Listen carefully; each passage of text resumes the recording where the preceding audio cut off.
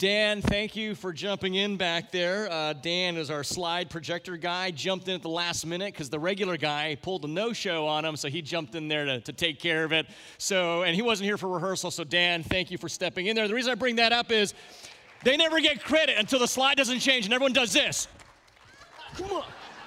It's just a slide, but he had no idea that he was going to jump in there, so thank you. That's what it's about, right? You find a need, you fill a need, so thank you, brother.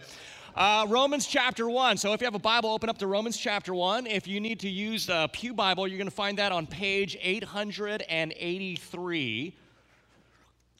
Romans chapter 1 or page 883 in our Pew Bibles. I hope you were able to be with us last week as we did our reading service of Romans chapters 1 through 8. This morning we're going to do a dive into our study of the book. Now it seems to me that at one time or another, amongst Christians, the book of Romans seems to be their favorite book of the Bible. And I think the longer you are true, the more that this is, or the longer you are a Christian, the more true this is of you. The longer that you are a Christian and you struggle with God's grace and God's law, it's true that Romans becomes a favorite book of yours. The longer you struggle with living by faith and yet struggling with your faith, the longer you struggle with fighting against sin, yet sometimes succumbing to it, wanting to be more, yearning to be more, but realizing you're not, the more these things are true of you, the more I find you will love what the book of Romans has to say. If you happen to struggle with the moral complexities of the Christian faith, then Romans chapters 6, 7, and 8 are going to be for you. If you struggle with the intellectual complexities of the Christian faith, then Romans chapters 9, 10, 11 will be for you. J.I. Packer, in his best-selling book, Knowing God, said, Paul's letter to Rome is the high peak of Scripture. All roads in the Bible lead to Romans. All views afforded by the Bible are seen most clearly from Romans. But it's not just in a personal way that the book of Romans grabs us. If you are a Christian, this book is your legacy. St. Augustine, probably the most brilliant theological mind of the early centuries of the Christian church, was brought to conviction of sin and salvation when he was reading Romans chapter 13. Martin Luther, an Augustinian monk, was transformed as he studied Romans chapter 1, verse 17, and later went on to lead the Protestant Reformation.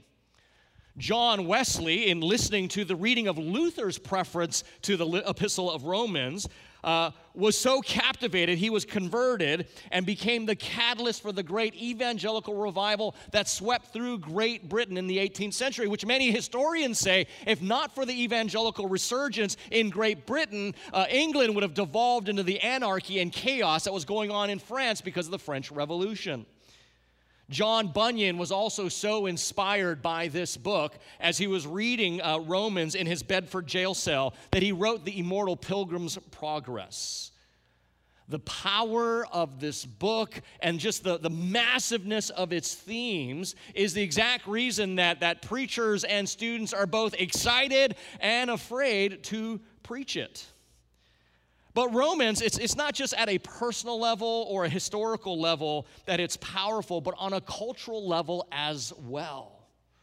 You see, in our postmodern age when most of our culture, and unfortunately even many Christians, don't believe in what's called the meta-narrative, and that the meta-narrative is basically the idea that there is an overarching story that transcends all other stories, and really up until the Enlightenment period, all societies in Western civilizations believed in a sacred order, but since the Enlightenment period, that is not the case at all. In this time period when we find ourselves, late modernity, we in our culture believe that really life is nothing more than a multitude of perspectives, a multitude of interpretations, a multitude of truths, and all these truths and perspectives and interpretations ought to be respected on equal level regardless of how contradictory they might be, without any regard to our obligations to God or the world around us. The book of Romans, friends, is a metaphorical finger in the eye to that view. You see, as we'll read in this book in Romans, Paul is saying that there is an overarching story that transcends all other stories. There is a purpose to all of life's events. Life history, culture, all have a terminal point, an appointment, if you will, with our Creator. This book makes it really clear that life is just not endless perspectives, totally changing and fluid with whoever writes the stories, but rather human history is actually one story. It is the canvas upon which God is writing His story, His plans, His purposes, and upon this canvas of human history, His will, His desires, and commands are being sculpted, written, recorded, and fulfilled. I think it's true to be said, to the degree that you understand, to the degree you don't understand the gospel, the book of Romans will shock you. But to the degree that you're willing to hear the gospel and dig deep and dive in and hang tough, that shock will soon turn into sense. And as you continue to press into Paul's writings, that sense will grow into a certainty. And that certainty transforms into an affection and confidence in who God is and what He is doing in this world. All this is in the book of Romans. And it begins this morning in a really kind of paradoxical way with a messenger that really shouldn't be proclaiming a message that really shouldn't exist. Now, I know we did this last week, but by way of reminder, I'd like to read at least the first 7 verses again with this letter to you. So would you stand with me as I read the Word of God? We'll be reading Romans, or I'll be reading Romans chapter 1, going from verses 1 to 7. This is what Paul writes. Paul, a servant of Jesus Christ, called to be an apostle, set apart for the gospel of God, which He promised beforehand through His prophets in the Holy Scriptures concerning His Son, who was descended from David according to the flesh, and was declared to be the Son of God in power according to the Spirit of holiness by His resurrection from the dead, Jesus Christ our Lord, through whom we have received grace and apostleship to bring about the obedience of faith for the sake of His name among the nations, including you who are called to belong to Jesus Christ. To all those in Rome who are loved by God and called to be saints, grace to you and peace from God our Father and the Lord Jesus Christ. This is the word of the Lord. You may be seated. Friends, without a doubt, this introduction in Romans is the longest of any in Paul's letters, and there's probably a couple reasons for this. Number one, Paul did not plant the Roman church, nor did he disciple any of its converts. So it's very likely that the majority of the Roman church really didn't know Paul at all. And so what he's doing is he's establishing his apostolic credentials, his role in the church. So he's creating a repertoire with them. Number two, kind of as a result of that, of his calling as apostle to the Gentiles, Paul wants to make sure that this church, this Roman church, hears the gospel message in its entirety, undiluted, with all of its richness and complexity and its simplicity in its entirety. In one way of thinking of it, the book of Romans, it's the only letter that Paul wrote that wasn't occasioned by a situation in one of the churches of the New Testament. In other words, all the epistles of the New Testament that Paul wrote were written in response to a certain situation or situation in that church. That is true of all the books with the exception of the book of Romans. This is purely from Paul's mind, a treatise, maybe a thesis of what the gospel is. As a matter of fact, John Calvin says of the book of Romans, if one understands Romans, a sure road to understanding all of Holy Scripture opens before them. And at the heart of this introduction, there are a couple of paradoxes. Maybe if you've been looking at this, you've kind of seen them yourself. Number one, Paul himself, a former enemy of the faith, is now the chief proclaimer of the gospel. And the gospel itself, an ancient message made new by the God-man, Jesus, who's offering life through his death.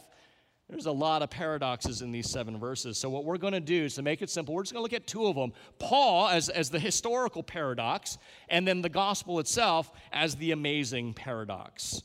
So let's look at it. Paul, now notice with me, if you will, this twofold designation that Paul gives to himself, servant and apostle. Now, servant, or truer to the Greek in the Greek text, doulos, it means slave. Friends, no doubt a title of great humiliation. But this title was very intentional on Paul's part. He only introduces himself as doulos, slave, 2 other times in all of his other epistles. So of the 13 books of the Bible that Paul writes, only 3 times he gives himself the designation of the doulos, the slave. Now, the Romans would have been very familiar with this title. During the time of Paul's writing the epistle to the Romans, it's probably between 54 and 59 A.D., the Emperor Nero was the emperor of Rome at the time, and this was before Nero just went off the rails and became the scourge of history that we mostly know him for. At this time of Nero's reign, it was almost the golden era of Nero's rule in Rome. Rome had a population of about 400,000 individuals. 30% of them, so 120,000 of the 400,000, were slaves. So you could say on one hand that Paul was pretty smart connecting with his audience, as no doubt many within the Roman church were douloi, the plural doulos, slaves themselves. But friends, it was more than audience adaptation that Paul was going after. Paul truly saw himself as Christ's. He knew himself to be Christ's doulos, slave, which expressed personal insignificance, one without rights of his own, having been purchased for the use by another. He knew he was Christ's, not his own. Yet he also uses another shocking title when you introduce yourself as a slave, a doulos. Then he immediately calls himself an apostle, which is almost the exact opposite of what you might think a slave was, a title of great authority, not great humility, expressing privilege and dignity. Here was Paul, one of the most astounding leaders of the early church, full of humility and full of authority. And if you know anything about leadership, those two ought to be combined, but rarely are, aren't they? But it's so essential for leadership. Just a couple weeks ago, I got to share this very point as I was addressing the city council of our city. And if you've ever been in City Hall, you know, there's this, they sit behind this kind of, well, now there's this glass, but there's this, it's this regal, almost like a judge's bench, and there's several of them sitting there, and then there's a little podium where you can address them, and then all the residents will sit behind, and I had a chance to pray for them. And before I started praying for them, I started talking about their need for humility to be wed with the authority that they have. You see, one without the other will not bear fruit for our city. I said, if you just have authority, but you don't have humility, your leadership can become abusive. But on the other hand, if you just have humility and you don't know how to use your authority, your leadership becomes ineffective.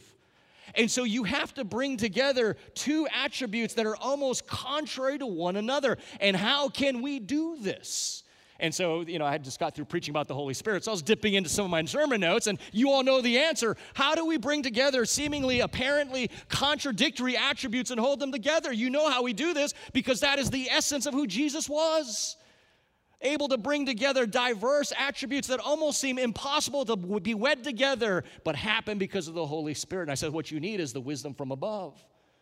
Right? I don't know if they're Christians or not, but I says, look, you've got to serve people with both humility and authority, and the only way you can do that is if you have the wisdom of Christ. And so I'm going to pray that you have the wisdom of Christ to lead our people. And we see that here in Paul, in his titles, a slave and an apostle. In one sense, friends, Paul was just like the one who called him into service. Jesus, the God-man, full of authority, full of humility. And friends, in part, isn't that what the message of Christ does when it gets into your heart? You know you've got the gospel when you understand both of these things can be held together. On the one hand, the gospel humbles you, right? It completely lets you know of your unworthiness and your insignificance. You know your place. But yet on the other hand, the gospel esteems you.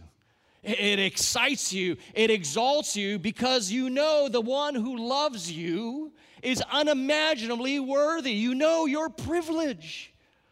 And so the gospel can bring together things in someone's life that's almost impossible elsewise. It's kind of like how the gospel, because you understand the gospel on the one and the same time, it totally lays you low, but it completely lifts you up. It's kind of like being the awkward freshman kid that gets asked to senior prom by the captain of the cheerleading squad, right? You're like, what in the world? Who, me, you? Right? Well, for women, maybe it's a better illustration would be Cinderella being asked by Prince Charming to go to the ball, right? The same concept. And friends, here's the thing with traditional religion. Here's the difference here.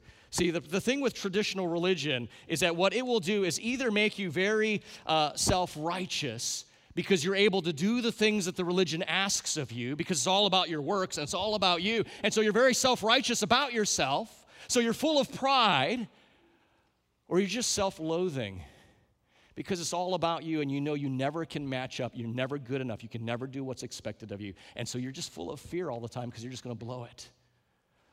But see, the gospel is completely different than religion in that way. It completely decimates our pride because we know we are unworthy, but it also completely decimates our fear because we know the one that is worthy loves us. And so unlike tradition, which will make us either righteous or loathing or full of pride or full of fear, the gospel fills us with grace. It can bring together two things that seem almost impossible. And we see this in Paul's life as well. And Paul says, back to our text, he says he's been set apart for the gospel of God. Now, we'll get into that in a little bit because that's what verses 2 to 4 are about. But I want to talk about verse 5. You notice Paul answers what his apostleship is made up of, the what, the why, and the who of his apostleship. See there right in verse 5. He says, through whom we've received grace and apostleship. And notice in 3 prepositional phrases, he describes the what, the why, and the who of this apostleship. The what is to bring about the obedience of the faith. The who is for the sake of his name, the why is for the sake of his name, and the who is for all the nations. Let's look at them one at a time. So the what of his apostleship. It is to bring about, he says, the obedience of faith. Friends, how ironic, stop and think for a second, how ironic that according to the book of Philippians chapter 3, Paul says he was a Jew of Jews. He was a Pharisee of the law. What a paradox to have a Pharisee, one who esteemed the law, one who lived by the law, the one who loved the law, realizing that that was a failed attempt.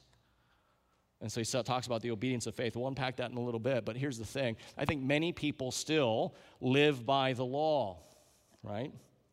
They think that God will love them if they do the right things. That at the end of the day, God will have some kind of cosmic scale and on the one hand weigh their good deeds and on the other hand have their bad deeds, and God will love us accordingly to which side that scale tips. Again, we'll either live with pride because our good deeds outweigh the bad, or we live in fear because our bad outweigh the good. See, that's what traditional religion's all about. That's how we traditionally relate to God, but that's not the gospel. See, the problem with all religions can be summed up with this question. Here it is. The problem with all traditional religions can be summed up with this question. Have you ever tried training a dog to meow? Or have you tried to get a cat to bark? Now, you can try, but guess what? It's not going to happen. At best, you will have a funny video that you can post online, but it won't happen. Why? Because a dog will always be a dog. A cat will always be a cat. It cannot happen because you're challenged with the very nature of the animal before you. So no matter how hard you try to change the behavior, a dog will not meow, a cat will not bark. In the same way, Christianity is not about changing your behavior. No, it's a lot more ambitious and more drastic than that. What the gospel talks about is actually changing you. And that cannot happen through mere moral reform, but faith in the one who can transform you. So when Paul talks about the obedience of faith, what he's saying is the obedience that is itself faith. Now, for those of you who are looking at the grammar, and you ought to be if you're studying the Bible, God chose to use language as the medium. Obedience of faith, you have to be asking yourself, well, what's the relationship here of this genitive of faith to obedience? And basically, it comes down to this. It's a genitive of what's called opposition. The obedience, which is faith, right? That's a genitive of opposition. Or it's a genitive of source. The obedience that has its source in faith. Either way, what he's talking about is our obedience is itself, or our faith is the obedience that is required. But friends, because it's a saving faith, it is a changing faith. That is, it changes you.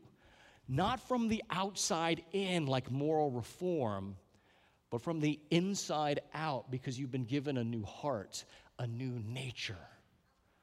This dog can meow because the very nature has now been changed, not because it learned new behaviors to mimic something else. Paul says that's what my apostleship is about, to bring about the obedience, which is faith in the one that can bring the change, not faith in your own moral reform. But Paul also says the why of his apostleship right here, right after that, for the sake of his name. For Jesus' sake. You see, friends, Christianity is not about our good deeds. It is about what Paul says in Romans 5:18, the one act of righteousness. It is not about our good deeds, but Christ's good deed. Christ fulfilling all righteousness. Christ satisfying God's wrath against sin. Christ bridging the unbridgeable gap between God and man, because Christ is the God-man. And so he's the only one that gets praised. Again, in traditional religion, in those systems, who gets the glory? You do. Because you were self-righteous enough to actually do it. Who gets the shame? You do, because you were the one who failed against it. But in the gospel, it's all on Christ. He takes our shame so that we can have his glory. Finally, Paul says the who of his apostleship. So what is his apostleship about? Verse 5, to bring about obedience of faith for the sake of his name among all the nations. Well, that's you and I. Jew and Gentile, black, white, red, yellow, pink, whatever color in between. That's all of us. We are all in the same boat, which is why the gospel is available to all. So this is Paul, a historical paradox, a slave who's entrusted with great authority, a Pharisee proclaiming the fulfillment of law through faith, a Jew who is passionately concerned about us Gentiles. But in the middle of this is something even more amazing, and that's the gospel itself. And you see that in verses 2 through 4. Now, notice how Paul says something very interesting. He says, set apart for the gospel of God. Now, why would Paul has to specify whose gospel it is? I mean, we all know, right, the gospel, it's God's gospel. Well, that's not the case at all. All right, we forget history. We forget how much Christianity has influenced history. But there were many gospels in Paul's day. There were gospels all around, because gospel simply means good news, good tidings, right? And there were many gospels at that time. In fact, this is how the birth and the life and the deeds of the Caesars were celebrated. They were gospel for the world. Let me show you something here. I don't think you're going to read it, obviously. This is in the Berlin Museum. It's a calendar inscription of Pyrene, and that's Greek. You can't see it, so let me read part of the inscription here. This is what it says. Since Providence, which has ordered all things and is deeply interested in our life, has set in most perfect order by giving us Augustus. So this is celebrating the life and the deeds of Caesar Augustus, born about 63 BC, although this inscription was created in 9 BC. Anyway, it's celebrating Augustus, sending him as a savior, that he might end war and arrange all things.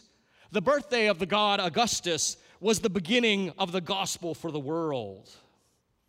The Roman world, friends, just like today, was full of other gospels, other stories of salvation, other stories to live your life by that will make things turn out okay. So Paul is being very clear. There is only one gospel that matters, and it is the gospel of God. Now, friend, today, the gospel of God still needs to be clarified because today it still lives with other gospels. And I don't mean of the religious variation, right, whether it's the Jehovah's Witnesses or the Mormon gospel or the gospel you might hear on Trinity Broadcasting Network, which is all, the health and wealth and prosperity gospel. These are all false gospels with false saviors. You're well taught enough to know to avoid those. That's not what I'm talking about. But there are other gospels floating around in the world. And there are other gospels that float around in the evangelical church. They're not forefront, they're not front and center. It's not the things we talk about necessarily, but they are there, kind of lurking in the background, that kind of come to the surface when certain circumstances or situations arise. We have political gospels, we have work ethic gospels, we got family gospels, moral gospels, social gospels, right? You guys are familiar with them. We have a gospel of working hard, right? And salvation is about getting all you can out of this life. Climb the corporate ladder, move through the promotional ranks, enjoy the perks, enjoy the extra incomes that comes with that. Sometimes the working gospel gets mixed in with what I call the family gospel, where salvation is more like, maybe call it the American gospel, where salvation is having a wonderful life with 2.3 well-behaved kids, college educated, the right house in the right neighborhood, driving the right car, well, minivan if you're depending on what stage of parenthood you are in, but they're kind of blended together. Like, that's what's going to make life okay. That's the salvation. Now, if you're paying attention to what's happening culturally, there's another new gospel, but it's not new if you know history, because this was running rampant through the church in the 1920s. It's kind of the social gospel. And their salvation is seen as being on the right side of the issues, having a good understanding of gender, power structures, class, signaling the right virtues, signing the right change.org petitions, right? That's what salvation's about. But friends, whatever gospel there might be out there, the question you have to ask is, does the gospel of God need to be clarified in your life? And it's not seen in the things you'll say, but in the way you live, the actions you take or don't take. And the challenge with all these gospel stories is they fall apart, every one of them, because like the Caesars of Rome's time, they're all based on fragile foundations. And as a result, it creates two kinds of people. On the one hand, they're fearful and anxious people. Because that salvation is so fragile, or that salvation is so elusive, and so if they got it, they're so afraid that they're going to lose it, or they're so full of anxiety because they can't actually get that salvation, or they become angry and defensive kinds of people because they're always having to justify their gospel over against the biblical gospel, and their allegiances are torn. Friends, does the gospel of God need to be clarified in your life? And it's not going to be found in the things you say at community group, but in the pressure points of life. The choices you make or don't make, the decisions you make, reveals the gospel that you live your life by. And so Paul makes it clear what he's writing about is the gospel of God, not any other gospel that they are familiar with. One that is radically different, but it is not new. Did you notice that? Did you notice this? That the gospel is not some new discovery. In fact, Paul says that's what the Old Testament is all about. You thought it was just Matthew, Mark, Luke, and John. Paul says this gospel, which was taught beforehand by the prophets in the Holy Spirit or in the Holy Scriptures, it's concerning what? In verse 3, it's concerning his Son. Friends, what that tells me is if you ever think about the Old Testament and it seems obtuse or confusing or dense or all these various stories, and you don't know who's doing what, Paul is giving us the interpretive key to the Old Testament. And he's saying it right here, it's concerning Jesus Christ. By the way, it's not just Paul that says that.